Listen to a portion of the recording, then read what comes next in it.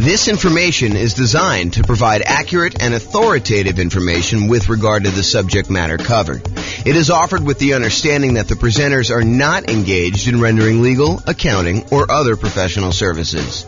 If legal advice or other expert advice is required, the services of a competent professional should be sought. Welcome to the Santa Monica Real Estate Investing and Real Estate Financial Planning Podcast. Learn all about investing in real estate in Santa Monica, California, with a combination of real estate financial planning and modeling with numbers specific to Santa Monica, plus syndicated, more generalized recordings of live and pre-recorded real estate investing classes, not all of them specific to Santa Monica. Be sure to stay tuned after the podcast for a message from our sponsors. All right, so rent resiliency and price resiliency for real estate investors. I'm James Orr. So what is resiliency? Resiliency is a noun. It's either one of two definitions. One, the capacity to recover quickly from difficulties or toughness. Or two, the ability of a substance or object to spring back into shape, elasticity. So tonight we're going to talk about two different things, rent resiliency and price resiliency, and I'm going to define those. So rent resiliency is how resilient are you to a drop in rent? How tough are you?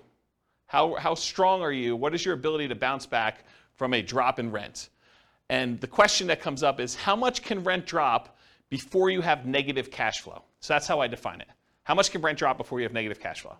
And then price resiliency is how resilient are you to a drop in property value or the price of the property? And that is how much can a property value drop before you have negative equity, before you're upside down, before you're underwater. Does anyone have any questions on these? Because I'm going to start using them throughout the night. And now is the time to ask if you have questions, because otherwise you're going to be falling behind. Everyone good? Pretty straightforward? All right, cool. So when we measure these, both price resiliency and rent resiliency, I measure them in two different ways. I can measure them in dollars. How many dollars can rents drop before you have negative cash flow? Or how many dollars can price drop before you have negative equity? Or we can look at it in terms of percent. How much can rent drop in terms of percent? Can rent drop 10% before I have a negative cash flow? Or how much can prices drop? Can prices drop 10% before I have negative equity in a property? And so how many dollars can rent drop before you have negative cash flow? That's what I call rent resiliency in dollars. That's also known as cash flow. If you think about it, how many dollars can rent drop before you have negative cash flow is literally the definition of what cash flow is, right? Cash flow is how much money you have over what it costs you in order to run the property. So cash flow technically is rent resiliency dollars. However, there's no version of that for percent. So what percent can rent drop before you have negative cash flow? That's what I call rent resiliency percent. And there's no equivalent. It's not like there's a version of this where you can look at that, okay? So rent resiliency percent is probably the odd one, but rent resiliency dollars is my fancy name of calling cash flow. Does that make sense, everybody? Okay. How many dollars can price drop before you have negative equity or you're upside down or you're underwater? That's what I call price resiliency dollars. That's equity, right? That's literally what equity is. Equity is how much you have over what the mortgage balance is. And so how much can prices drop before you get to negative equity, before you get to negative equity or you're underwater, is literally how much equity you have. So price resiliency in dollars, also known as equity. What percent can property values drop before you have negative equity? That's price resiliency percent. So that's what I call that. And there's no other equivalent for that, okay? Any questions on these? All right, cool. You guys know I'm really informal, right? You can ask questions if anything comes up. Okay, cool. All right, so measured by either the property or the portfolio. So resiliency can be for a specific property in your portfolio. You could say to me, James, how resilient is 1234 Main Street to a drop in rent? And you can look at that. Or you could say, James, how resilient is my entire portfolio to a drop in rent? What is the average drop in rent I could have on each property before I have negative cash flow? Or you can look at it on an individual property.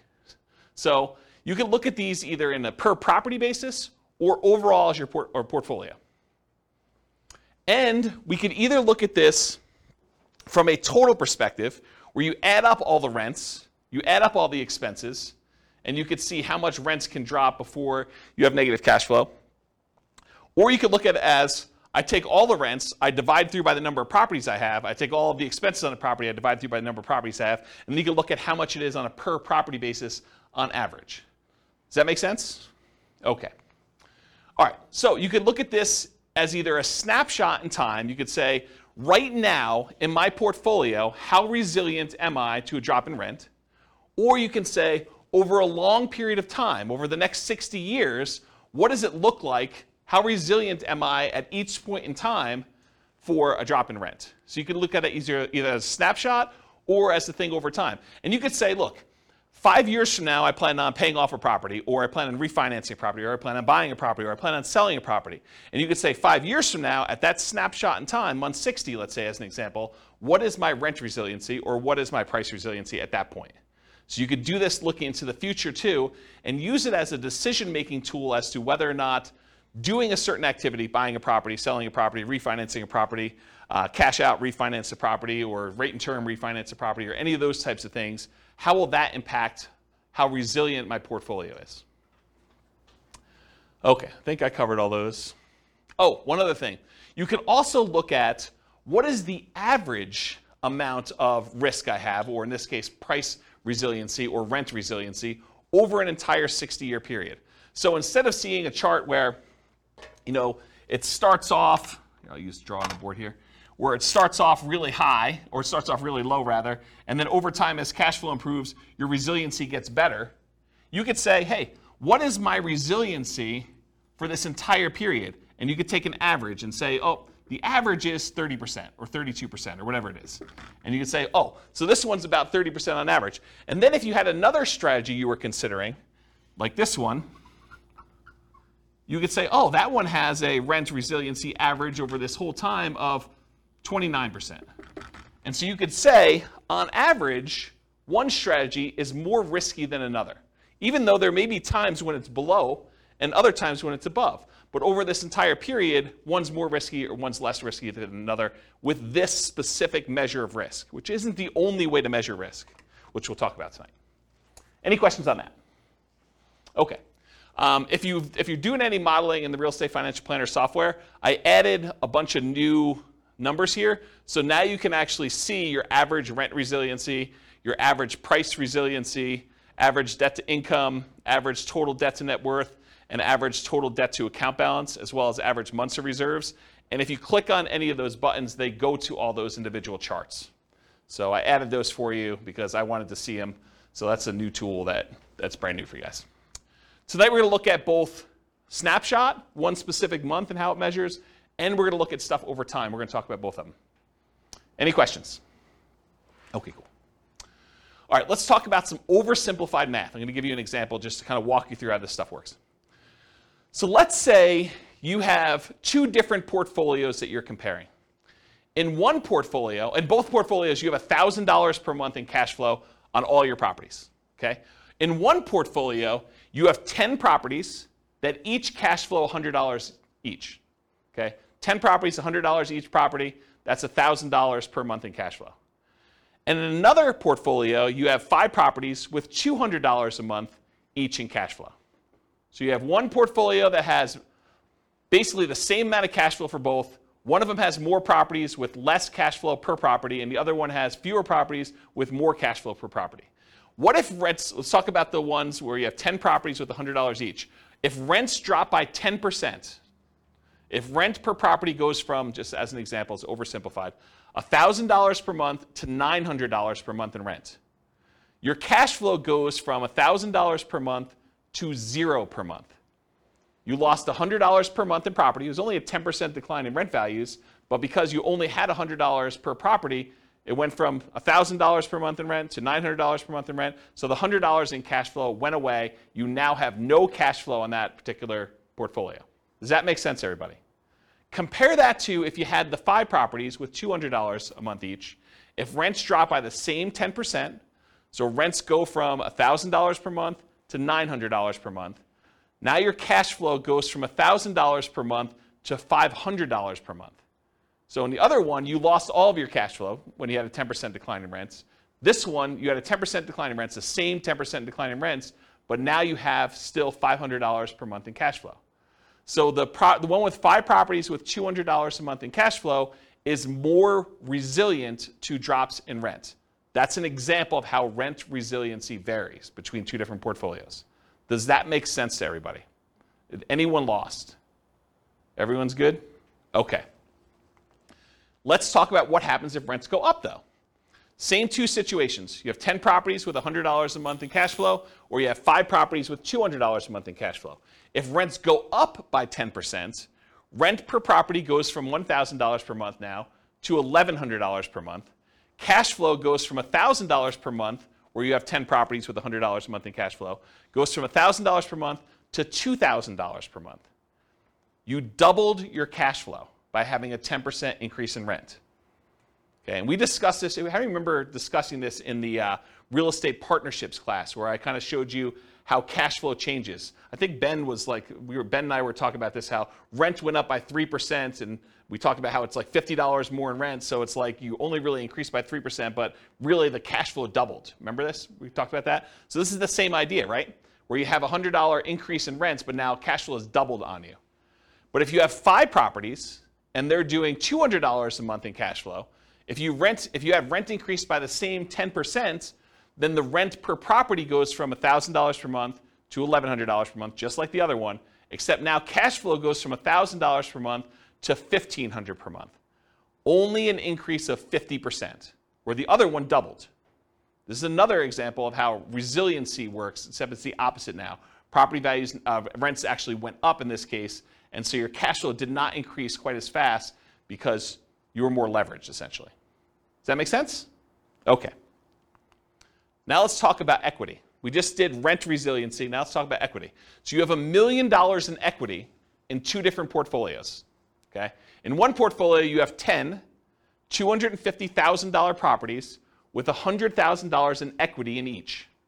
Okay, that's $1 million in equity. Or you have 4 $250,000 free and clear properties where you don't have any loans on them. That's also $1 million in equity.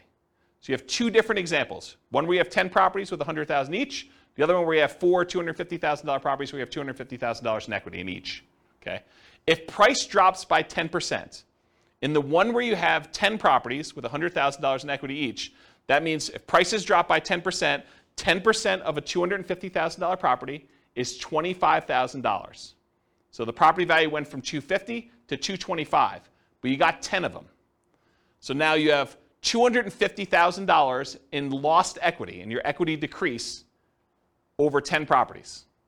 That means your equity went from the $1 million that you had to $750,000. So your equity decreased from $1 million to $750,000. But if you had the other portfolio where you had 4 $250,000 free and clear properties, if the price drops by the same 10% we did before, $250,000 properties now worth $225,000, you had 4 properties at $25,000 decline in value each. That's $100,000 in equity decline total. So now your equity went from $1 million to $900,000. This is an example of how price resiliency works. Okay? You have one portfolio where you have 10 properties, where now you lost $250,000 of $1 million in equity, and you have another one where you have 4 free and clear properties, same decrease, but now you only lost $100,000 instead of $250,000. Does that make sense? Okay, cool. Now what happens if property values went up? Same $1 million in equity to start, same 2 situations. You have 10 $250,000 properties with $100,000 in equity each. If the price goes up by 10%, the $250,000 property is now worth $275,000. So $250,000 increase across all 10 properties in total. So your equity now goes from $1 million to $1.25 million. So you have an increase of 25%. 10% increase in price means your equity increased by 25%, as an example. Okay? Or you have the 4 $250,000 free and clear properties. If the price increases by the same 10%, same $25,000 per property, $100,000 for all 4, just add them up for 4 of them. Now your equity goes from $1 million to $1.1 million, It only increased by 10%. It's unleveraged. Okay? Does that make sense? All right. So really, what we're talking about in a lot of these cases is leverage. The more leverage you have, the less resilient you are. The less leverage you have, the more resilient you are. Does that make sense? We just saw that. The more leveraged you are, the less resilient you were. Right? We saw that with rents. Any questions on this? All right, cool. All right, let's do a thought experiment. Which is riskier? Is it riskier to put 0% down or to put 10% down? And why? This is the discussion part of class. What's riskier? Just call it out. It's riskier to put 0% down. It's less risky to put 0% down. Okay? Why do you think it's less risky to put 0% down? Less skin in the game. Less skin in the game. So if you put no money in the deal, you don't have any money to lose. Interesting perspective, right? I think a lot of people would be surprised to hear that. They'd be like, well, you put more down, maybe you have more cash flow, so it's probably less risky to have 10% down from that argument, right? And if property values went down, having a 10% cushion before you're a negative, that's interesting. But on the flip side, both that and the previous kind of resilient slide on leverage, even though I agree with you, the hard part about me thinking about that is other stocks or real estate, that's true on paper, but only if you sell. So if you've got enough portfolio to withstand the tide, it doesn't matter because you're not going to sell at every level.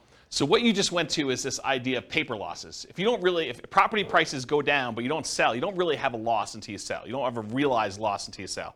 And so you're arguing it doesn't really matter, right? You don't have a loss in either case unless you have to sell the property. Okay, so that makes it sort of even on those. What else? Which one's more risky, which one's less risky? What do you think? I think it depends It depends on what? on your cash position. On your cash position, okay? So if you have a lot of cash, then which one's less risky? Then I'd probably go 0% down because your ROI would be higher. Okay, so you might have an infinite return on investment. Right. In theory, at least. I mean, really, you should be calculating your return, including how much you need to keep in reserves. I mean, we kind of teach that in deal analysis class. But ignoring that for a second, if you have a 0% invested in the deal and you make money on that, then you have an infinite return, right? Yeah. So you would think that it's less risky for you to have 0% down in that case. Yeah, if you can support the rents. Yeah. So you're assuming you're having to pay for negative cash flow. Well, there's that risk. There is a risk, right? So is it more risky to put 0% down or 10% down? What do you think? It's a personal decision. I think It's a personal decision, yeah? it depends on what you have in reserves. I really think. Are you paying? Are you deferring your down payment? But you have that down payment. You can put that money someplace else, invest it differently, while someone else maybe pays your down payment or not. I mean, yeah. Yeah. So I wonder if you're getting to this idea that if you put 0% down, you probably have more in reserves because you didn't have to put money down. I wonder if you're getting to that. Well, here are my thoughts on it. If you do 0% down, you have nothing in the deal, you have nothing to lose. So there's an argument to be made that if you put nothing into the deal, you have nothing to lose. It's arguably less risky in that way. However, your credit is at risk. If something happens and you have to sell and you have to give the property up for foreclosure, or you have to sell at a loss and you don't have money to make up the difference and you have to do a short sale or something like that, your credit's at risk. And maybe even more so if you put 0% down than if you put 10% down. Because the chance of you being underwater with 0% down is probably greater, right? You know, property values go down 5%.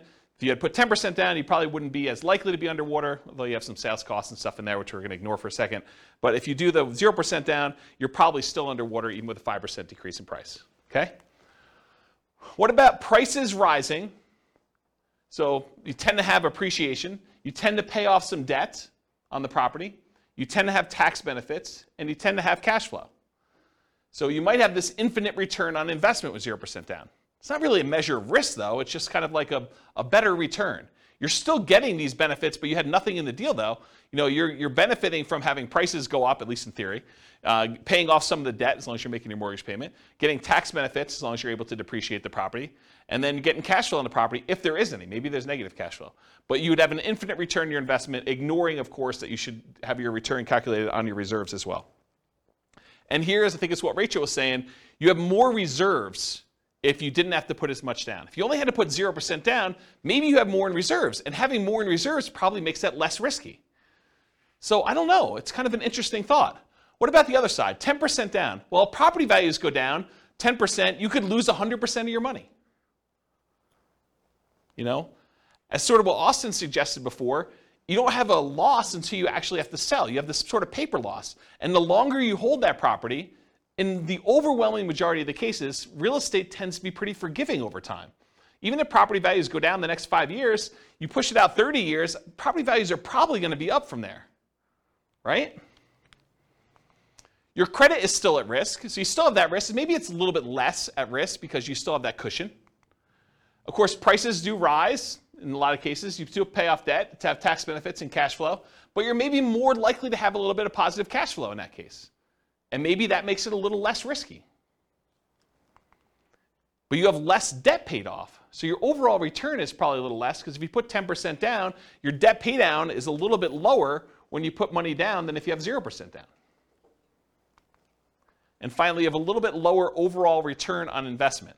So which one is less risky? I don't know. I think part of it's how you measure it and your situation. And you have less reserves, which we talked about. Any questions on this? It's kind of an interesting thought experiment, right? Like, which one's less risky? I think part of that for us analyzing too is your own incomes. How quickly can you save to get 10 or 20% down in your market? Because if you're spending 6 months doing that, it might not be a big deal. If it takes you 2 to 4 years, you're going backwards fast. So Austin's almost suggesting that how long it would take you to save up that 10% might be another factor in which one's riskier. If you can quickly save up that 10%, it's probably less risky for you, I think is what he's suggesting. If it would take you a really long time, that's probably a bigger risk. Your ability to replenish losses you have, I think is another way you're thinking about that. That's interesting, yeah. Any questions on this? Good little thought experiment. Okay. Measuring risk in real estate investments, which is largely what we're getting at, right? Aren't we sort of getting at this kind of rent resiliency and price resiliency? Aren't we sort of talking about a way to measure risk? So what are the different ways we can measure risk in real estate investments? Well, number one is probably one of the most common ways because your lender typically uses it to determine how risky you are for being able to qualify for a loan. It's called debt to income. Debt to income measures how much debt you have compared to how much income you're making, including rental properties. It's often used by lenders to qualify you for loans. So if you ever heard, DTI, what's your ratio for DTI or how much debt to income do you have? It's what lenders use to determine how risky you are to loan money to. So it is definitely a way to measure risk when you're investing in real estate. Probably one of the most common ones. Another one, though, and also used by lender, is your debt service coverage ratio, often abbreviated DSCR. That measures how much income you have from your property compared to your expenses on the property. It's a ratio of your income on the properties to your expenses. And a lot of lenders want to see 1.25 or something like that. They want to make sure that the income you have in your property can more than cover your expenses. Okay? That's another way that we measure risk. Here's one you may not have heard of. It's debt to net worth. How much debt do you have?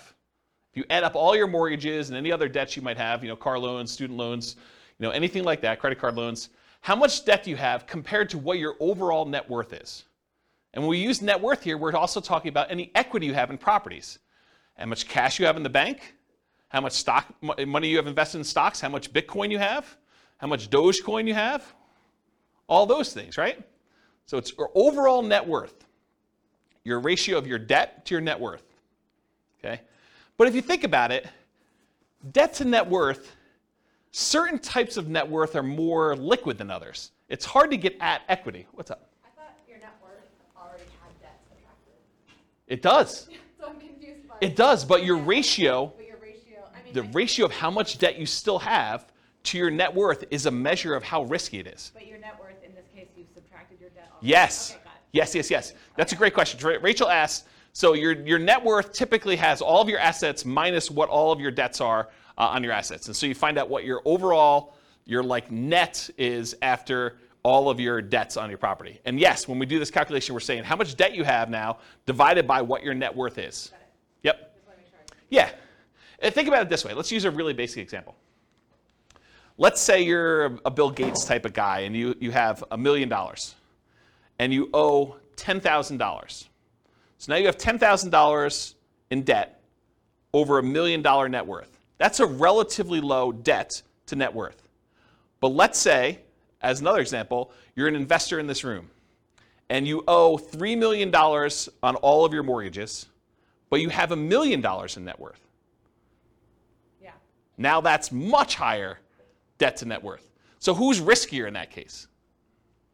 Right? I think the person who has $3 million in debt and only $1 million in net worth, as an extreme example. Yeah. Okay? So I was getting to this point though. So when you think about your net worth, what does your net worth consist of? It consists of equity in your properties, your account balances, any type of investments you have, any cash you have, things like that. But some of that is not easily accessible. And if poop really hit the fan, you might not be able to quickly get at equity in your properties, especially if property values are declining and you're really trying to like pull money out for some reason to save yourself from some type of decline or something like that. It may be really hard to get at your equity. So another measure of risk, which is slightly different than this one, is your debt load compared to your liquidity. So I call that debt to liquidity or debt to account balance if you're actually in the software doing these calculations. And your debt to account balance says, how much debt do I have compared to just my account balances, just the money I have in my bank account, just the amount of money I have in stocks. It is specifically excludes, does not include equity in properties. Because equity in properties is illiquid. It's hard to get at, especially that top 25% of equity, right? It's really hard to do a cash out refinance above 75% loan to value. So that equity, in order for you to get at it, you need to sell the property. And if you sell the property, there are probably going to be expenses. You're probably going to have sales commissions, you probably have some closing costs, you probably have some depreciation recapture if it's been a rental, and you probably have capital gains. So once you pay all those in order to get at it, maybe you don't even have what you thought you had. So this idea of debt compared to your liquid net worth is another way to measure risk. And in fact, I think it's a better way to measure risk because it sort of shows, how able you are to handle issues with your properties, liquidity-wise. Does that make sense? You're smiling like this is What I use. debt to liquid net worth? Yeah. Yeah, it's another measure of risk. Yeah. Okay, so far we've covered debt to income, commonly used by lenders, debt service coverage ratio, another one used by lenders a lot, debt to net worth, which I don't think many lenders use, but I think it's a really good metric, and debt to liquidity or debt to account balances. What about reserves? Isn't reserves another measure of risk? If you only have 1 month of reserves on your personal expenses, all the rental properties you own, don't you think that that's more risky than someone who has 6 months or a year's worth of reserves saved up somewhere? So this just shows you another way to measure risk. Because if you stop and you say, okay, my personal expenses to live on are whatever, $10,000 a month. If you have $60,000 in your bank account, you have 6 months of reserves for your personal expenses. If all of your properties with principal, interest, taxes, insurance, maintenance, vacancy, property management, all those things in there is $2,000 per property, and you have, so if you had $12,000 in the account and you had 1 property, you'd have 6 months of reserves on that property. Well, that's pretty good. What if you had 10 properties? Now you need $120,000 in reserves to have 6 months of reserves for all your properties. Plus the extra $60,000 for your own personal living expenses. Now you need $180,000 of reserves in order to have 6 months of reserves. Okay? So that's another way to measure risk, is how many months of reserves you have. And then in addition to these, there are 2 other ones we're covering tonight. Rent resiliency, which is how much your rent can drop before you have negative cash flow, and price resiliency, which is how much your price of your properties can drop before you have negative equity. So these, I think, are my first pass attempt at what the different ways of measuring risk in real estate investments are. And there's probably, I was talking to Nick before class, Nick and Austin, I was telling them, there's probably at least a whole class on just this slide, like going into details about what these are, how you measure them. And there's some really interesting relationships, which I'm probably not going to get into much tonight, but like having a whole bunch of reserves can make up for being weak in another area. If you have really low rent resiliency, maybe I do cover this in another slide, but if you have really low rent resiliency, where if rents decline by the smallest amount, you're going to have negative cash flow, but you tell me you have 10 years worth of reserves, I'm less concerned, right? If you tell me, look, I got 15% rent resiliency, but I only have 1 month of reserves, I'm nervous for you because these interact. Does this make sense? Okay. All right, so how much riskier is it?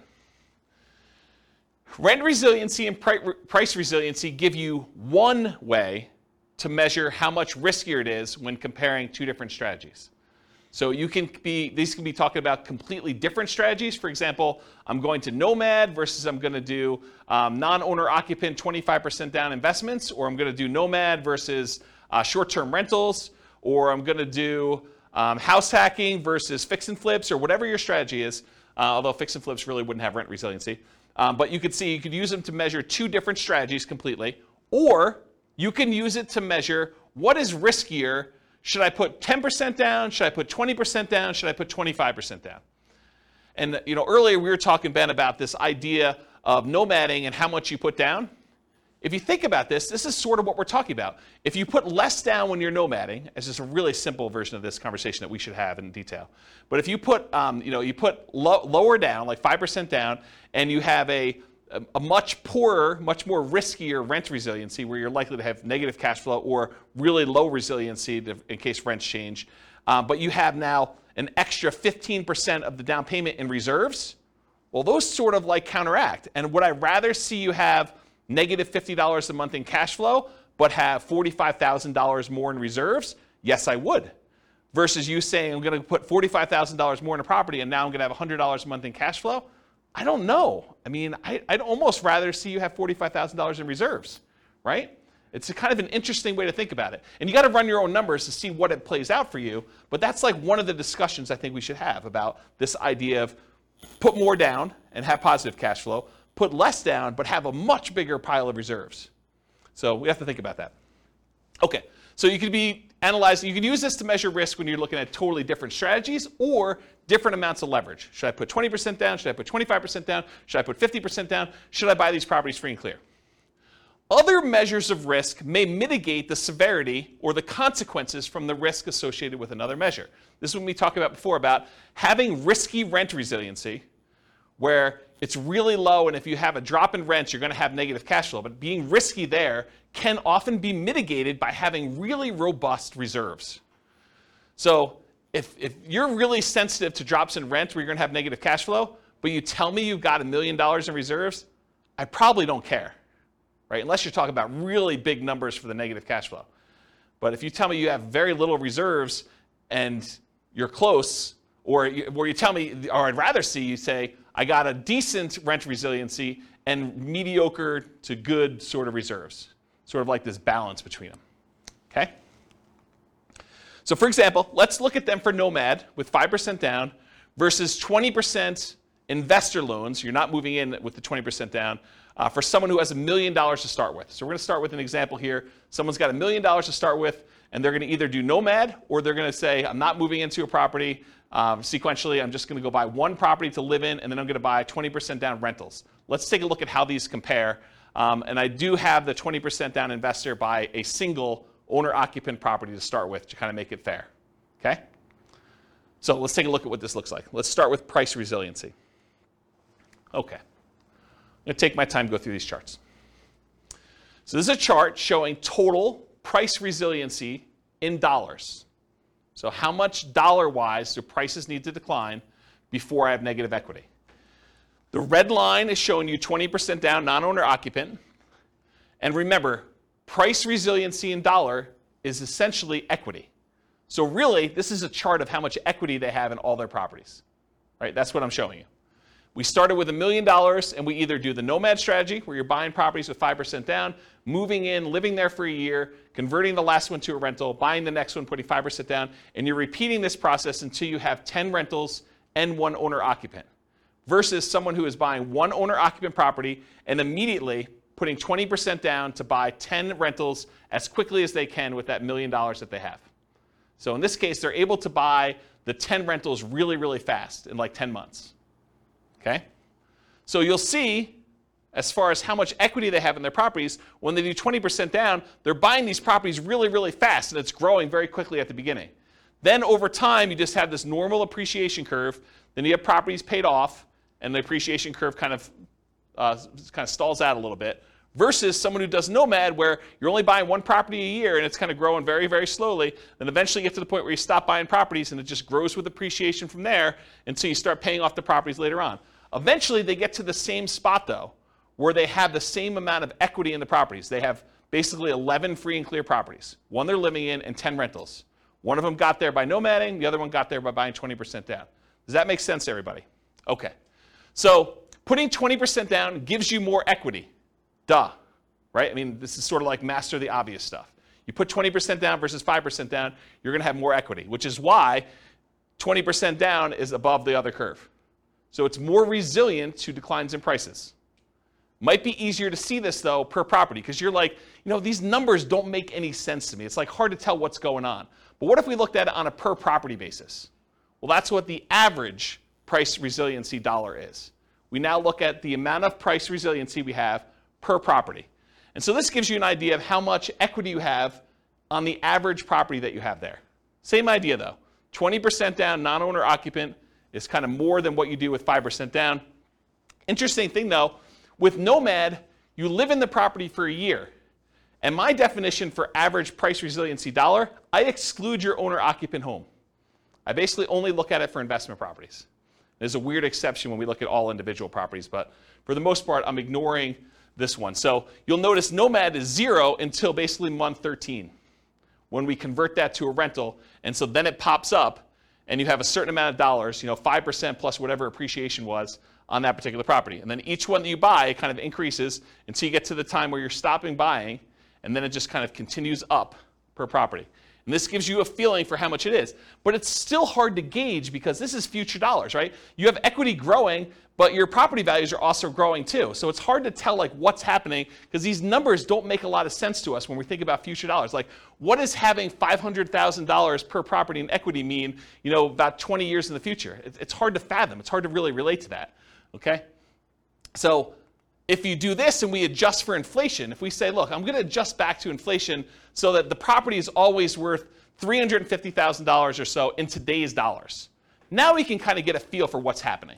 This is showing you average price resiliency dollar, but now it's adjusted so that these numbers make sense to us because we're talking about adjusting back into today's dollars. So, this has, when the nomad kind of pops up there, we have, I don't know, whatever that is, about $40,000 or so, maybe a little bit more, and each one you buy kind of increases until you get to the point where after you're stopping buying around year 10 or so, you got about $100,000 on average across all the properties that you bought over time for all the nomad ones. But the ones where you put 20% down, it's probably $180,000 on average. Okay? So you can just kind of see how this works. And eventually you get to the point where you have 100% of equity. So the property values are worth about $350,000. You have about $350,000 worth of price resiliency. The property value can drop the full value of the property before you have negative equity because you don't have a loan. Does that make sense? And these are slower to get there because you delayed buying properties. It takes you longer to get to the point where, on average, all of your properties are paid off because they staggered a year out. And these were only staggered by like 9 months or 10 months in order to get all 10 bought. Does that make sense, everybody? Okay. So these are in inflation-adjusted dollars. Helps you think about how much property values might need to go down with the properties. You understand it now, not what it will be worth in the future. You may also see that we're only measuring rentals. That's why Nomad's at 0. Any questions on this one? But that only assumes, well, that also doesn't take into account how much out-of-pocket you had to put down to get to the same result. 100%. We are not including how much you had to put down in order to get to how much equity you have. You're right. Because rent resiliency or price resiliency in this case doesn't include the amount you put in. It's really just how much can prices drop before I have negative equity. I'm assuming that's for the math that was used, it was the same interest rate for both? No, they don't use the same interest rate because when you put 5% down on an owner-occupant loan, it's probably a little bit better than you putting 20% down on a non-owner-occupant loan. So I use different interest rates. I actually looked them up. Yeah, so this is interesting because we're going to have a slide later on where I show you which one gets to financial independence faster, and it surprises a lot of people. Because you'd think, I don't know, 20% down, it should get there faster or whatever. I mean, you're going to look at it, you're going to see. Yeah. All right, any other questions on this? I think I'm about to switch gears.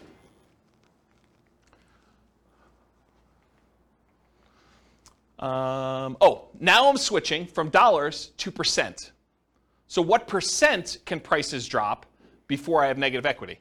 And you can see when you put 20% down on the first property, you basically have 20% that can decline before you have negative equity. When you have the nomad property, until it becomes a rental, it's 0. But then as soon as you do this, it's probably closer to like this 8% range. Why is it 8% after a year? Because you put 5% down, and I assume property values are appreciating at 3.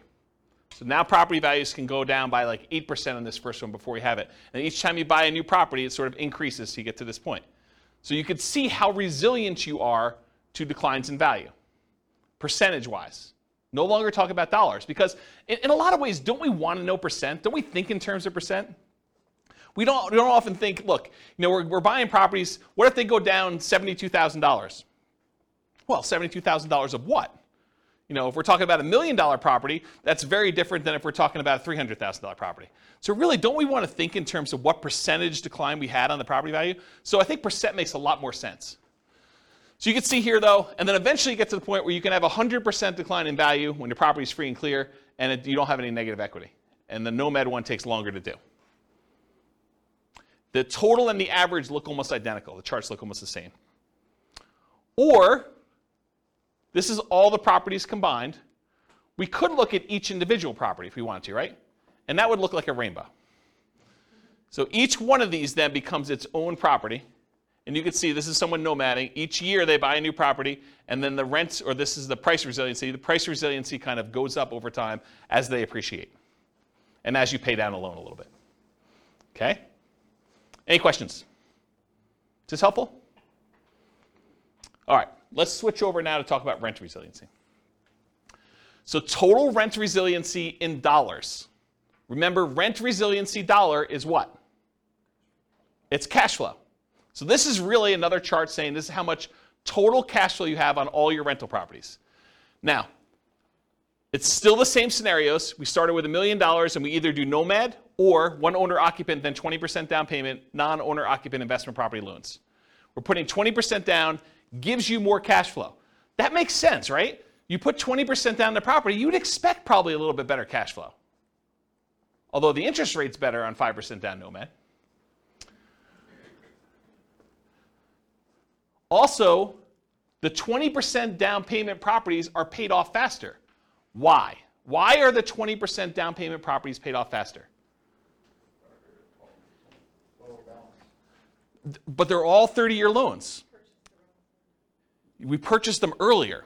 Yes. So they're all 30-year loans, so the loan always pays off in 30 years. Just when you started the loans matters. So when we actually bought the properties, we all buy an owner-occupant property month 1, no matter what. But then the one that's buying rentals also buys a second 20% down property in month 1, and then they buy another one in month 2, month 3, month 4, month 5, until they get 10. So 10 months in, they now have 11 properties. But the nomad buys a property with 5% down. They have to live there for a year. Then they convert it to a rental, and they buy the replacement property. So it takes them until month 13 to own 2. So you can see the red line is the 20% down non-owner occupant. This is when all the loans got paid off. And your cash flow went way up. Right? Your rent resiliency went way up because now you don't have loans anymore. But these ones, they take a long time, and they're staggered a year apart. So it takes a long time for them to get to the point where they're all paid off. But once they get paid off, they're basically the same, right? Because you basically have the same number of rental properties. There's some funky stuff going on here. With the 20% down non-owner occupant loan, you have a little bit of negative cash flow right at the beginning. But Nomad's even worse. Nomad starts at 0, and then by month 13, you have a little bit negative cash flow, and it's worse as you buy more, so it kind of stays there for a little bit. Okay? So, yeah, let's go to the next slide. So now this was just regular dollars, so it's kind of hard to tell like what's happening. You're like, okay, what does it mean to have $50,000 worth of cash flow in year 30? I don't know.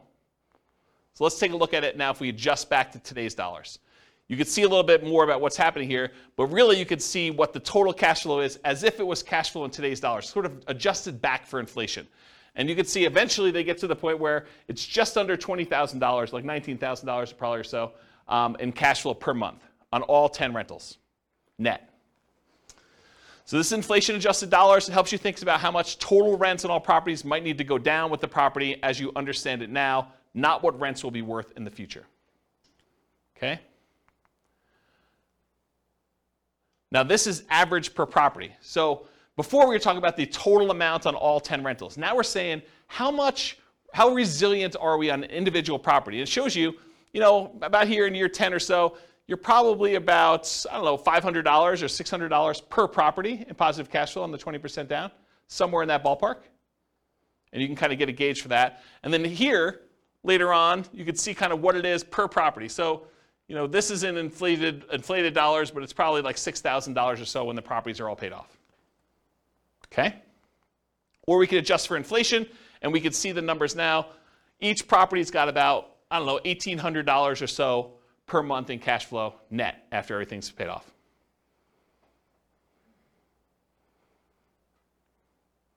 Cool? Any questions on this?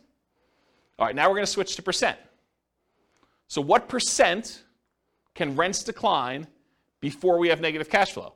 Well, with both of them, we're negative up front, right? Because we're basically underwater. We have negative cash flow on the properties. The 20% down one becomes positive sooner. The Nomad one takes a little longer before it becomes positive. But you can see that over time, though, it gets to the point where about 10 years in, 20% down is, about 18% resilient. You can have an 18% drop in rents before you have negative cash flow. And Nomad is probably, I don't know what that is, 8, somewhere around there.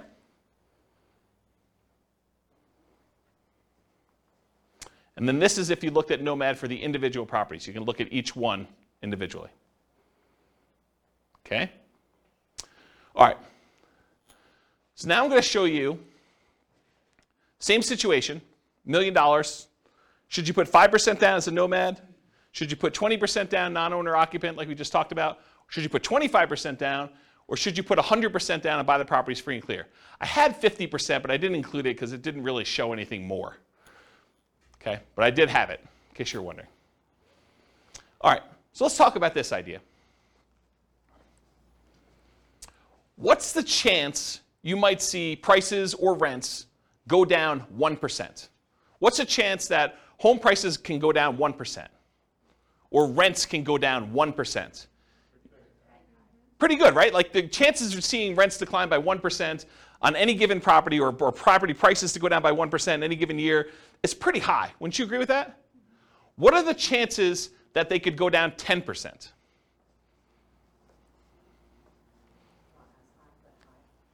You think it's high? Is it as high as 1%? Yeah, it's much more likely for you to be able to see property prices or rents go down 1% than it would be for them to go down 10%. What about the chances it could go down 25%? Property prices, you have a $400,000 property, now it's worth $300,000. What are the chances that could happen? Could it happen? Yeah, it could happen. Is it more likely that something like that would happen, or is it more likely you'll see a 1% decline? 1%, right? I mean, this is obvious. I'm not trying to trick you.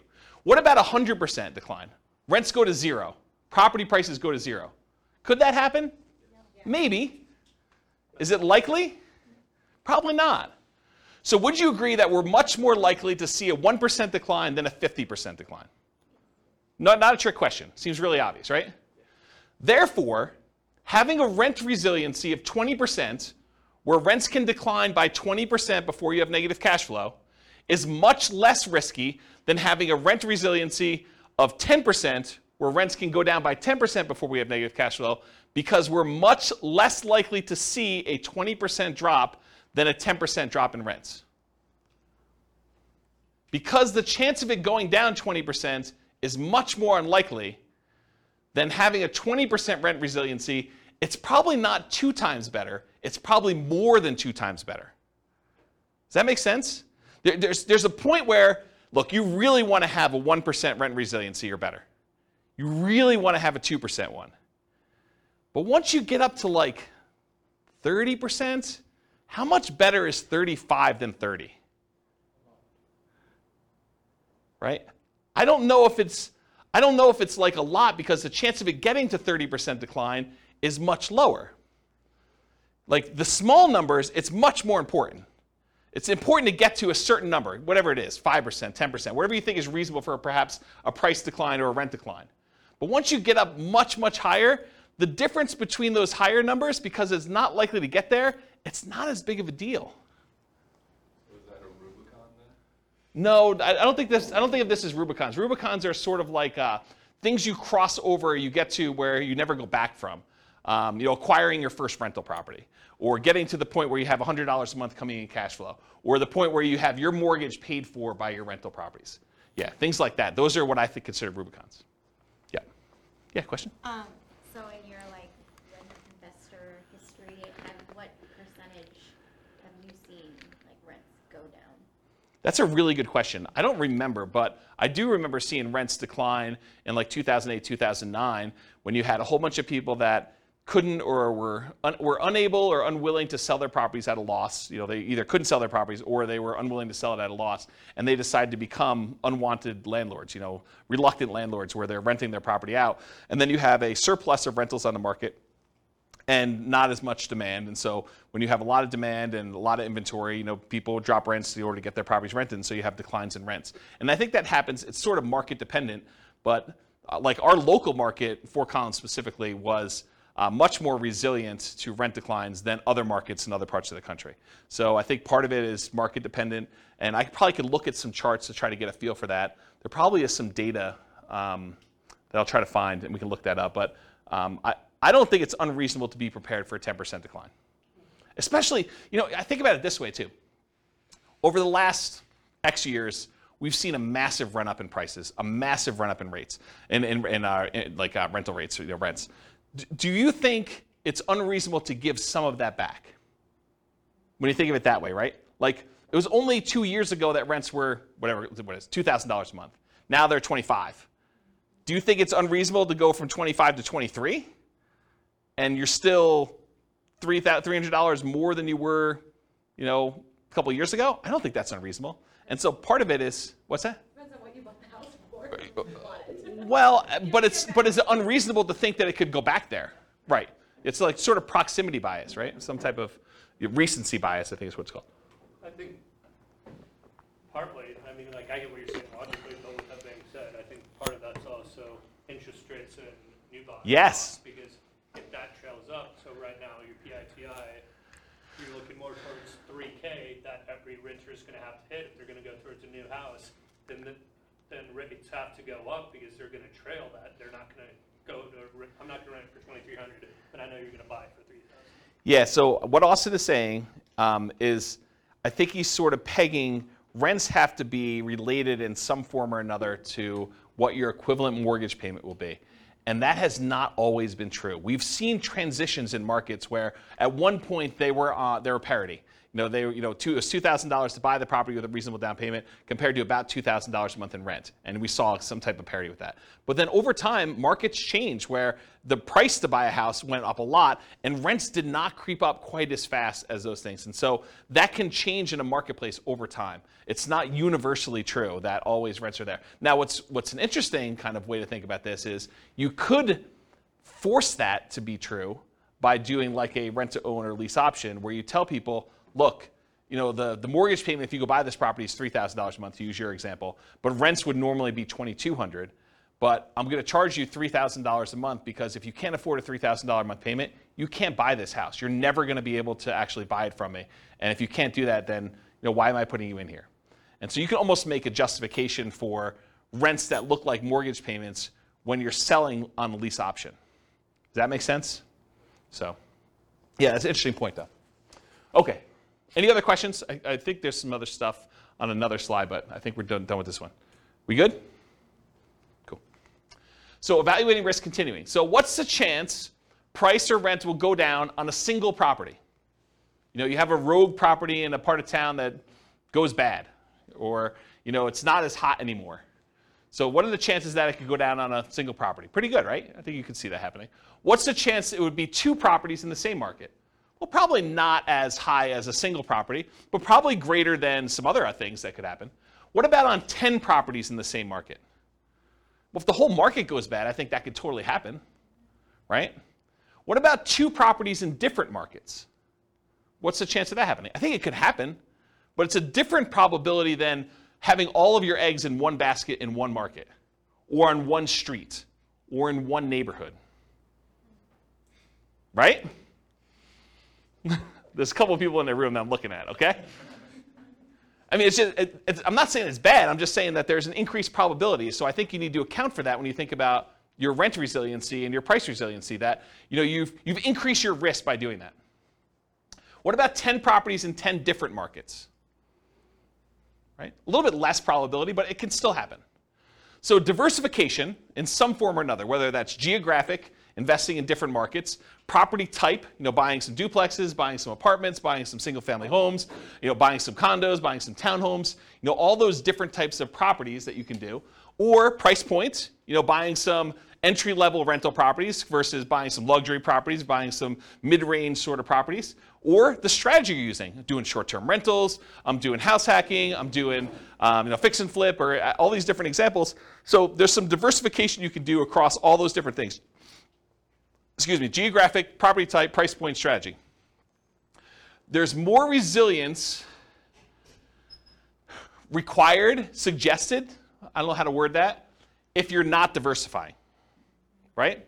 I think you'd be prudent to have a more resilient portfolio to increase your threshold for what you want to have in terms of resilience if you're not diversifying in other ways. But if you're more diversified, you probably could get away, not that you should. And there's arguments against this. There's arguments of investing only in the one market that you think is really going to do well and not investing in these other markets just to have diversification where you have a higher risk of those going down, right? I think there's a counter argument to this. But I think overall it's more prudent to be higher resilience if you're less diversified. If you're doing the same strategy with the same house in the same neighborhood, you probably should be a little bit more focused on being more resilient with your stuff than if you're spread out a little bit, right? This is obvious. I wasn't talking specifically to you, but it felt like that, right? Yeah. Okay. It wasn't intentional. I mean, I'm trying to be helpful. Okay.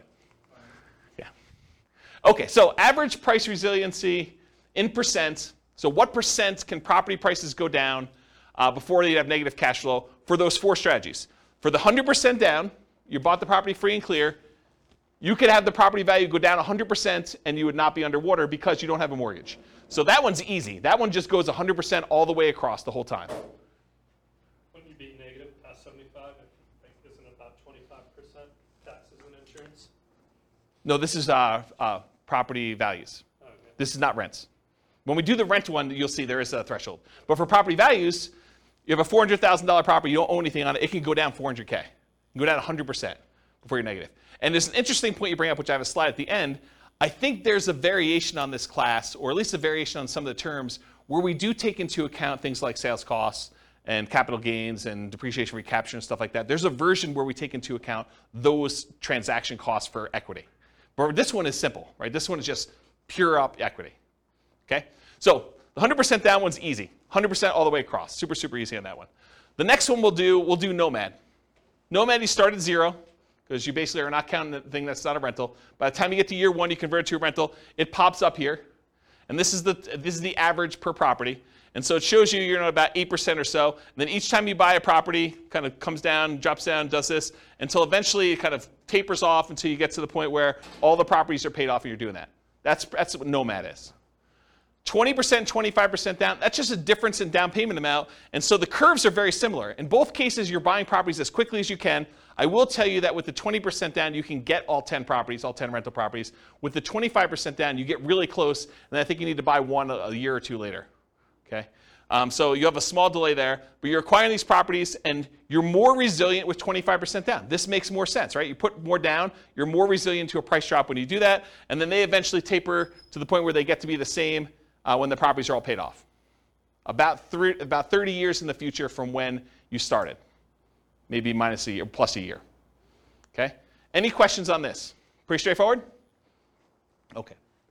Now this is average rent resiliency in dollars for the three strategies. So when you buy properties free and clear, you have really high cash flow, but you have fewer properties. You only had $1 million to start with. You can't buy 10. You can only buy 3 and change. So 3 until you save up for the next one. Okay? So then your kind of average rent resiliency dollars kind of up here until eventually you catch up with everyone else. But here though, you've got 25% down, 20% down, and Nomad. Nomad starts at 0, then it has negative cash flow. The 20% down one has some negative cash flow. The 25% down one has positive cash flow from the beginning. And the curves are very, very similar. The ones where you put 20 and 25% down, the properties get paid off. And so your cash flow really improves here. And they go up here. And then the Nomad one takes a little while to pay off because you're doing them a year at a time. Does that make sense? Okay, so that's rent resiliency dollar. Now this is that snapshot I talked about. I basically said, let's look at some arbitrary point in time. I picked 5 years in the future. And I said, what does this look like? What is the average rent resiliency in dollars at 5 years in the future for this thing? And so for the 100% down, 1965. And this is in inflation adjusted dollars, so it's back in today's dollars. So you have rents drop by $1,919.65 and not have negative cash flow with the free and clear properties. With 20% down, you can only have rents drop $116.05 before you're negative. With 25% down, it could drop $309.54 per property before you're negative. And with Nomad, $14.42.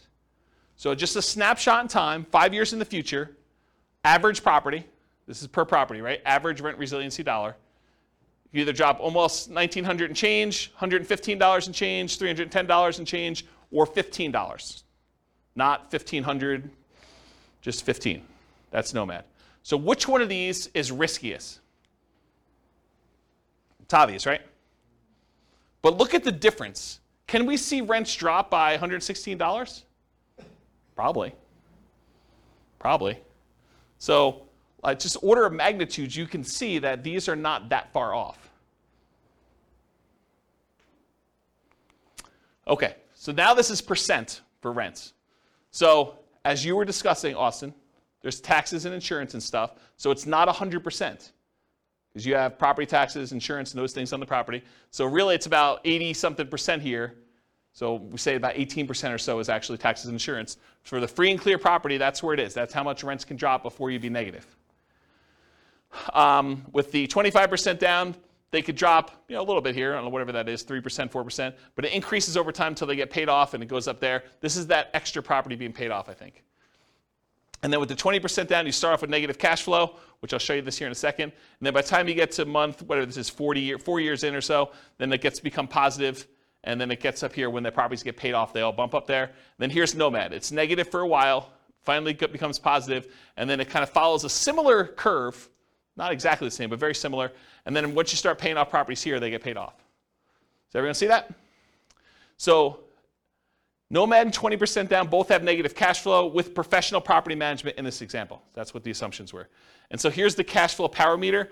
It shows you, the black line is where rent is. So it shows you for the rent that they're getting, this light green area shows that they would have positive cash flow if they were managing the property themselves.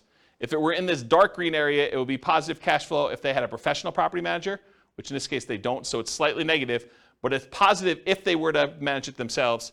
In the yellow area, it means that it would be positive cash flow if they were managing it themselves and they took into account cash flow from depreciation, the tax benefits of owning the property. And then the red area is you're still covering some of the debt pay down, but it's negative. And then here is you're not even covering debt pay down. So depending on where the black line is, it shows you how much cash flow you have and whether it's cash flow with property management, cash flow you managing it yourself, cash flow with cash flow from depreciation, or I'm not even covering, I wouldn't be positive even if I had an interest-only loan is another way of saying this, okay? Any questions on this? And if you're just like cash flow power meter, what is all that stuff? There's a class on that too, and I probably need to do a new one. But we look at cash flow power meters to see very visually where cash flow is on any particular property. It's a really easy way to see where you are.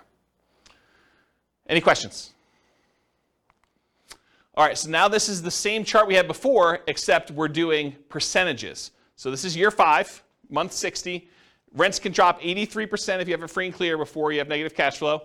Rents could drop 5% with 20% down. Can rents drop 5%? Absolutely. That's like a realistic number for you see rents decline, right? 5% decrease in rents. For the 25% down, they can drop 13.47. I don't know. That'd be a harder one to do. I mean, it definitely could happen, but it's harder than 5%. Right? Wouldn't you agree? And the Nomad one, 0.63. So what's the chance that rents could decline 0.63%? Really high. What's the chance rents could decline 5%? I'd say reasonably high. What's the chance that they can decline 13.47? Moderate. I mean, it's not unheard of, but it's not high, right? Probably not high. And what's the chance it could decline 83.12%? Pretty low. Pretty low. So you can get a feel for how resilient this strategy is here. And this is probably different strategy. This is just different down payment amounts to give you a feel. Okay? Any questions on this? Cool. It's often counterintuitive. Just because a real estate investing strategy is more or less leveraged or more or less risky doesn't always mean it will perform better or worse than another strategy toward achieving financial independence specifically. So just because, hey, this is more risky, it's got to get me to financial independence faster? Not true. I'll show you that in a second. For example, putting 100% down to buy up to 10 rentals might seem like the least risky strategy from a number of risk measures, right? I mean, put 100% down. And putting 5% down to Nomad might, at first blush, seem the most risky. That doesn't tell you which one achieves financial independence first or which one will ultimately give you the highest standard of living, which we'll talk about. And this is a case for doing Monte Carlo or alternative universe modeling, where we actually see how risky is this? Like, what happens if rents don't go up always? Because when you do Nomad and you have like prices always going up and rents going always up, Nomad looks amazing, right? You start having some years where prices don't go up or rents sort of go down some years or something like that. It still looks amazing, but there's years where it's not always pretty, right? You're actually still have negative cash flow for longer, and it takes you longer to save up, and sometimes you have to stay in properties longer. So there's stuff that happens, okay? All right, so this is the numbers for those. So the Nomad one, you're financially independent. If you start with $1 million and you're trying to buy 10 Nomad properties, actually it's 11 because you live in the last one. It takes you 8.5 years to be financially independent, where I think you're making $10,000 a month in income. So 8.58 years in order to make $10,000 a month in passive income. If you put 25% down, 7.58 years. So that's faster to put 25% down. Put 20% down, 9.58 years. It is slower for you to put 20% down than it is for you to do Nomad. It is slower for you to put 20% down than it is for you to do Nomad to achieve financial independence. And then it takes you 4.08 years in order to be financially independent, buying the properties free and clear. Starting with $1 million, you buy a lot fewer properties. So the most risky, arguably, Nomad, 8.58 years. The least risky, arguably, 100% down, free and clear properties, 4.08. It's sort of in between. Basically, the less you put down, the longer it takes. Okay? Except for Nomad. Kind of odd. So you're saying I just need to inherit it? Yeah, I was going to say it just really depends on your Well- ability to do. Well, and I think that's the hard part for 25% down. It's normal historic markets when it's up, only appreciating 3% a year, and you can say that relatively fast. Over the last few years, if I was losing ground at 10 or 15% appreciation each year, then I would not be buying. You talking about for Nomad? Right. Yeah, so what Austin just said is, in years where you've got slow, steady appreciation of 3% a year, nomad makes a lot of sense. But if you're nomading and property values are going up really, really fast at 15%, then it could slow you down. Yes and no. Any properties that you own, you're benefiting from that. So it depends on where you are in your cycle. If you're like just about to start and you're seeing properties going up 15%, yeah, it's harder because it's the goal is moving away from you all the time. But if you have the money to do down payments, there's other options. If you don't and you're saving up anyway, you just do what you can. You kind of use the market that you have, but any properties that you bought, you do benefit from those. You have, you bought 3 properties and now you're doing your 4th one. Great, the 3 properties you own went up 15% a year. That's awesome. So it's kind of weird situation with that. And I think Nick in the back said something like, yeah, oh, now I just got to inherit $1 million. And this was sort of like a setup as an example to show you how rent resiliency impacts different choices if you're starting in one particular position. I've got a couple other examples from the previous classes we did where I show you how those look at for price resiliency and rent resiliency and what they would look like. So you'll see those, which those ones, they were basically right out of college earning whatever it was, $70,000 a year or something between the two of them, right? So you'll see what those look like. Okay, any questions? All right, cool. So this is their standard of living. It shows them what percentage of that $10,000 a month goal they're earning, adjusted for inflation. And so you can see they all achieve it pretty low here. But look what's interesting about this is Nomad eventually, it doesn't happen at the beginning, but Nomad eventually has the highest standard of living. They're earning the most amount of money later on. And part of that is them paying off properties. This is when they pay off their owner-occupant property. These over here paid off their owner-occupant properties here. Basically month 360s. They all bought it at the beginning. Okay?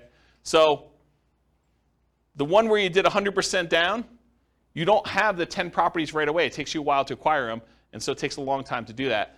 The ones where you're doing 25% down, those are very similar curves. Okay? So you have the highest standard of living with Nomad too, which also is probably counterintuitive to a lot of folks.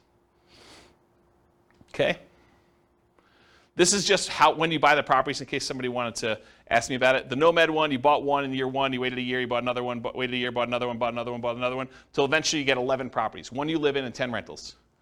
For the 100% down, you could buy 3 up front. It takes you a little while to save up for 100% down in the next one. Then you go up to 4, 5, 6, 7, 8, 9. It takes you a long time to buy the 11th property, one that you're living in. And the one you're living in is 5% down. And then 20% and 25% down. The 20% one, you're able to buy all 11 right away within the first year. The other one, it takes you a little while to save up for that last 25% down payment. Because $1 million does not quite get you enough to do 25% down with the property I picked. Okay? All right. I'm going to run through these pretty quick. So for those that came to the previous classes or on the podcast, buy and hold real estate investing strategy, this will look really familiar to you, but this is sort of another perspective on that class. Because in that class, the only thing we covered was when they achieve financial independence. We didn't talk about anything else because I didn't have time. So we basically went over all this, all the different strategies in buy and hold, which I'm not going to go into detail, and we looked at how fast they achieve financial independence. Now I'm going to show you another view into what's going on and show you what their price resiliency looks like. And so these are all the different strategies combined. I'm not going to break them out and kind of go into detail, just to give you a view of approximately where these are, right? So prices can decline by the time they start acquiring properties in this 20% range to maybe 40, maybe 50% range. And then finally, when you stop acquiring properties, it just increases over time. So that's how they tend to trend for buy and hold. And this is for what percentage prices can decline before they'd have negative equity. Okay? And then these are all the different rent resiliencies, curves for all the different ones. Again, I'm not going to go into any individual one, but you could see they're in this sort of like 0 to 20% for a lot of this time, maybe a little bit higher depending on whether they have a lot of extra cash flow like short-term rentals or something like that, because that's really what this is measuring. And then it kind of goes up over time where they all get paid off. Okay? And then I picked an arbitrary time frame just to compare them. This is year 20, month 240, just to see what happens. And I wanted to show you 15% down payments are still relatively risky even 20 years in. Only a 6.3% rent resiliency or 1.92% rent resiliency, depending on which one of the two 15% down payment options you chose. All the other ones, though, I think are pretty reasonable, right? I mean, we talked about, do you think rents are able to go down 22%? What about 11%? I mean, that can happen, but it's not crazy close, right? You start getting at 1.92, that's pretty close before you have negative cash flow. So these are the 15% down options, and then these are all the other buy and hold ones, depending on which one you're looking at. Does that make sense? Just so you can see visually like approximately where they are in relative sizes. Okay? Any questions? Cool. All right, let's do the same thing for that Nomad real estate investing strategy class. Again, in that class, we went over all the different time it took them to be financially independent. We didn't go into any other detail. We didn't talk about net worth. We didn't talk about any risk. We didn't talk about cash flow or debt service coverage ratio or debt to income or anything else. So really, we just covered that. Now, this is if you do price resiliency. The blue one that's really weird is the lease option one where you're buying properties, then you have to stop buying until you can afford the next one and they get cashed out. So there's some weird stuff going on with the blue one, just ignore that one. But the rest of them sort of trend in this, I don't know, once you get up to steady state, 25 to 50%, and then of course as they get paid off, they increase from there. So you can see relative price resiliency in that, what I would consider to be a reasonable range. There's nothing kind of abnormal there. And then here's rent resiliency. Again, the blue one is that lease option one, which is kind of wacky. But then here, it builds up. Nomad kind of builds up over time as you acquire properties and you hold them longer, and you add another property, and eventually you get good cash flow. But it takes some time to get there, and kind of cash flow increases here until the properties start getting paid off. That's what they look like for rent resiliency percent. Any questions? And for comparison, this is year 20. Do you have a question, Austin? Yeah. For the short-term rental. Yep. For 5% down, I'm assuming that was done year 2 or yes. starting year 2 then? Yes. You start your short-term rental year 2. And then do you remember what kind of cash flow or additional rent you were projecting for that? Yeah, it's in that presentation, but I don't remember. It wasn't crazy though. I remember at the time thinking it was a pretty reasonable bump. I bumped up expenses on it and I bumped up income on it so that the net income was higher, but it wasn't like 2x or anything like that. It wasn't that extreme. It wasn't even close to 2x. It was a reasonable bump. And you can change those assumptions, right? You can go copy the scenario to your account and just change the model. Yep. So this is month 240, year 20, the same one we did before where we had some of those that were in that 5% or whatever it was, 2%, whatever the numbers were there. And I just want to show you that the average rent resiliency by year 20 for Nomad, they all look pretty reasonable to me. I mean, there is a 7.76 one. I'm pretty sure that's the lease option exit one, which is wacky anyway. All the other ones, though, they seem kind of reasonable. I mean, the lowest besides that is 11.9%. Not great, but not horrible. And there's some that are 30%. Right? Doesn't seem unreasonable to me to have the ability to have rents drop by 20% before you have negative cash flow. Seems pretty resilient. Any questions on this? I think this is the last one I'm doing for these. House hacking. Again, this was that house hacking real estate investing strategy class where we covered all the different times it took to be financially independent. I'm not going to go over that again. But then here is the price resiliency for those. Very similar to a lot of the other ones where between 25% and a little bit less than 50% prices can decline for the bulk of the time here. And then, of course, when they're paid off, they get a lot better. And then for rent resiliency, you start off with some negative cash flow in some cases, and then you have positive between 0 and 25 for rent resiliency for a lot of this period of time, and then you start paying off properties, they get a lot better. And of course, you knew this was coming. Year 20, kind of a snapshot. There's some that are kind of funky. Whatever this fourth one is, that's one of the blues. That's probably the 15% down one, honestly. It's probably 15% down payment, this blue, if I had to guess. And then the other one, 5.86, that's like a pink. Yeah, they're all the 15% down ones. So these are all these low 5.86 ones are all 15% down, which that's the lowest rent resiliency you have. All the other ones, well, I guess 5. What's 5? That's a green one. Oh, that's probably 15% down too. So all these are 15% down. And all the other ones where you put down a reasonable down payment, they're all above 10%, which doesn't seem to be crazy extreme. It's not super resilient, but it's also not an extreme number low, right? Any questions on this? Cool. Well, apparently I did one more. Oh, BRRRR. BRRRR, again, same thing. BRRRR, real estate investing strategy class. There are 3 different strategies we did with BRRRR, which is the buy, rehab, rent, refinance, and the optional repeat process to do those. And it just shows you kind of where these are. Price resiliency, a little bit better because you're buying properties. They've got a little bit of equity in them. So that's a little bit better there. And then rent resiliency, decent, pretty good current things there. And then this is month 240, year 20. Look pretty strong. 14% is the lowest one for the BRRRR strategies that we ran. 24% was the high. Any questions? Cool. All right, got 3 more slides left, and we'll take questions.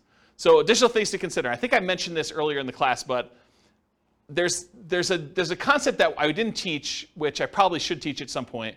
You know when I use the term like true cash flow, when I say true cash flow, it includes cash flow from depreciation, like the tax benefits of doing that. Or when I say true net equity, I mean your net equity after you take into account the expenses on the property, your taxes, not property taxes, your capital gains taxes, your depreciation recapture tax, any closing costs, your share of closing costs, and any real estate sales commissions you have. And that's like your equity after all those expenses. Well, these are kind of variations on that theme.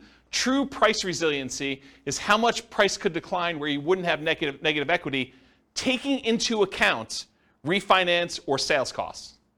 So like all the costs we just talked about, this would be a calculation. True price resiliency would be where you do take that into account. And so how much could prices decline knowing that you have to pay all these costs if you were to sell the property or you had to refinance it? What would be your kind of number there? And so that's kind of a variation on the theme. And then the same thing would be true for true rent resiliency. How much could rent decline where you wouldn't have negative cash flow, accounting for cash flow from depreciation, that tax benefit you get by owning the property too. So right now, if you think about it, we talked about rent resiliency all night. But really, if rents declined by 10%, you'd still have this weird buffer of the tax benefits of owning that rental property, provided you were still in that period of time where you can get the depreciation, right?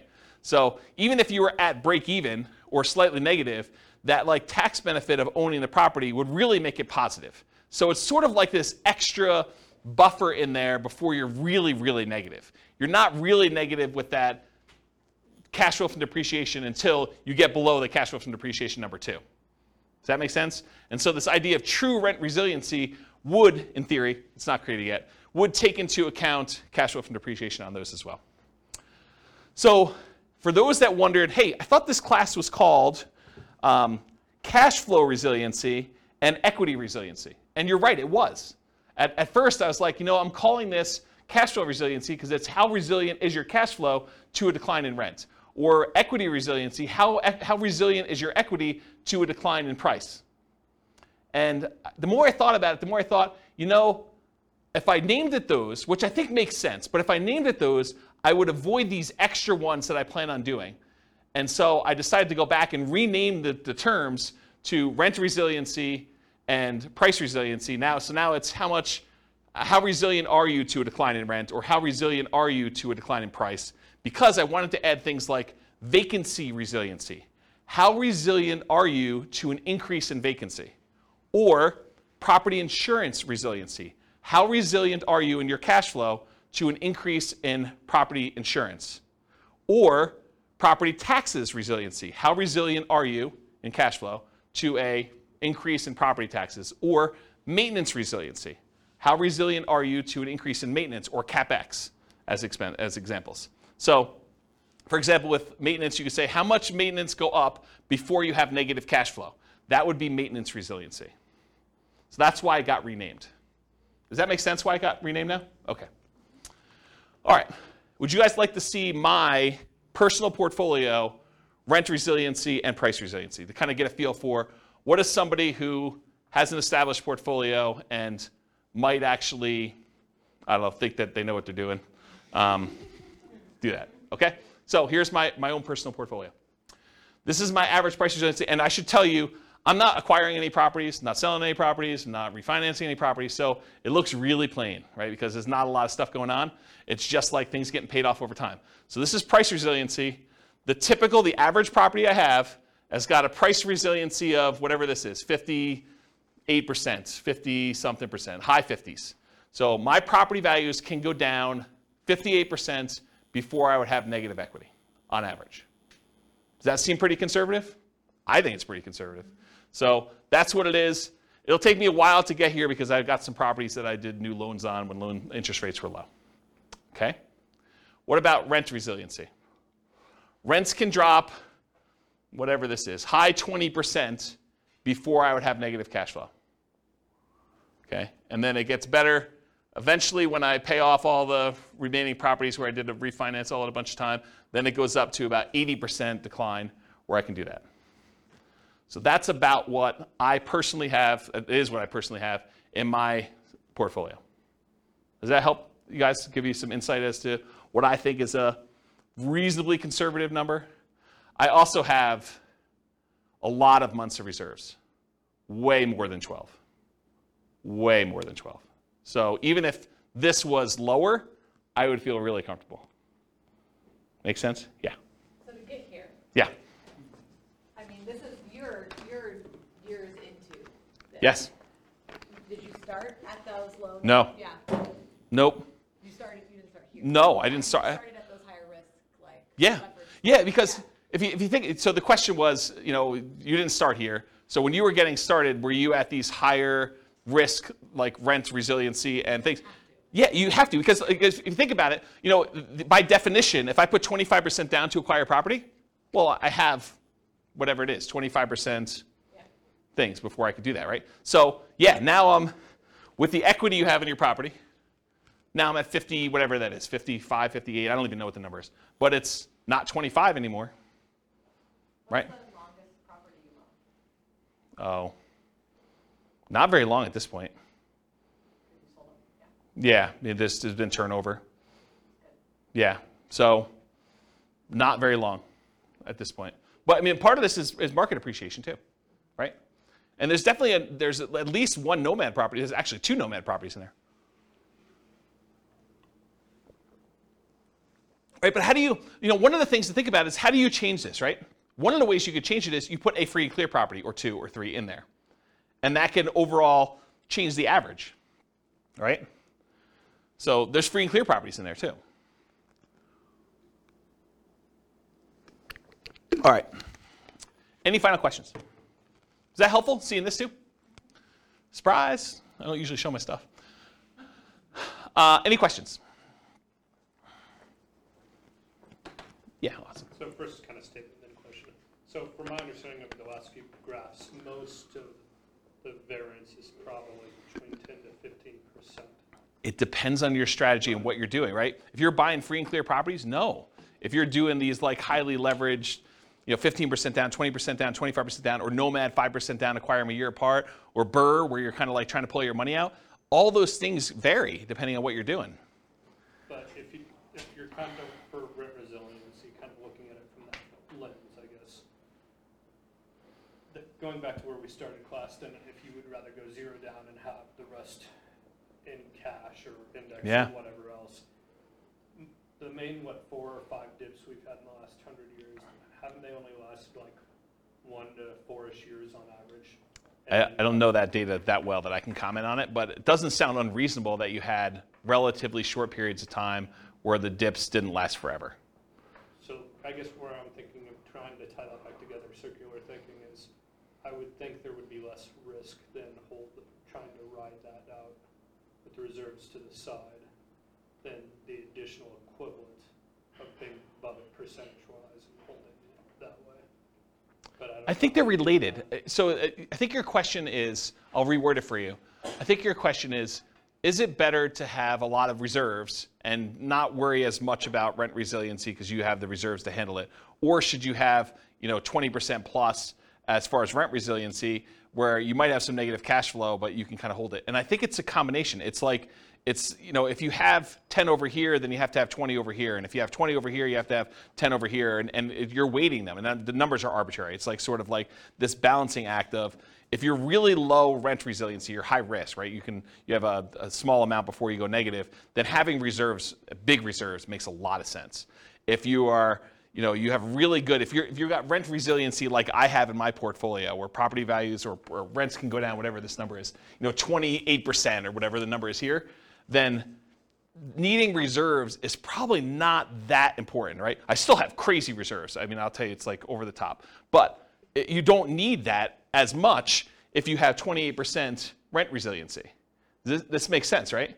So it's this balancing act. And this is sort of what we were talking about when you first came into class, but off recording, is that looking at all these different measures of risk, you have to like weigh them against each other, because you can have, your debt to income can be one thing, and your debt to net worth, and your liquid debt to net worth, and like all those kind of measures, debt to liquid net worth, like all these measures can be kind of coming into play, and you're like, well, if I'm going to have this, then I definitely want to have on the upper end of reserves. Or if I'm going to have this, then I definitely want to keep this there. There's probably a whole class I should do on reserves that will cover a lot of this, right? It'll like pull from all these different classes with the rent resiliency and the kind of measures of other risk and things of that nature, and show you how I think reserves should change based on that. I think there's like a minimum, and then I think you probably should have more. Just as one example, if you're going to have negative cash flow when you're buying a nomad property, I think it's prudent to take whatever the negative cash flow is, set that aside as part of your reserves, and X number of months of reserves, right? I think you already know that you're going to have this amount of negative cash flow, so that should be part of your reserve calculation to begin with, plus then 6 months or 12 months or whatever you're doing for that. Like, that's the way that I would think about it. And so there's a whole bunch of things like that I probably need to teach in a reserves class, and which I'll put on my list. I'm sure that'll come up in a question for how I'm going to choose the classes in the future. So, does that answer your question? Okay. Any other questions? Was this helpful? The kind of like rent resiliency, price resiliency. I know like there's some parts in there where it may get a little bit slow because I'm showing you a lot of charts and they're really similar, but I do also think that seeing a bunch of different examples gives you a feel that you can't get. It's almost like you have to work through the math problems in your book, and it's boring and not fun, but then you get a much better feel for like what the range of how they work are. So sorry, but I think it was helpful. So cool. Thank you all for coming. I will see you all soon. Bye-bye for now. You're welcome. With home prices up, mortgage interest rates up, and rents up, but not quite enough to counteract the higher prices and interest rates, cash flow on rental properties in Santa Monica is harder than ever. Book a call with the Real Estate Financial Planner to apply our proprietary 88 strategies to improve cash flow on your rentals. See the show notes for a link to schedule your call and improve your cash flow today. If you're a real estate agent, lender, or professional in Santa Monica that wants to help our real estate investor listeners, consider reaching out to learn about collaboration opportunities with this podcast. We'd love to add more value to our listeners by having you assist our investors buy, sell, and finance their real estate investments. See the show notes to schedule a call to discuss collaboration opportunities.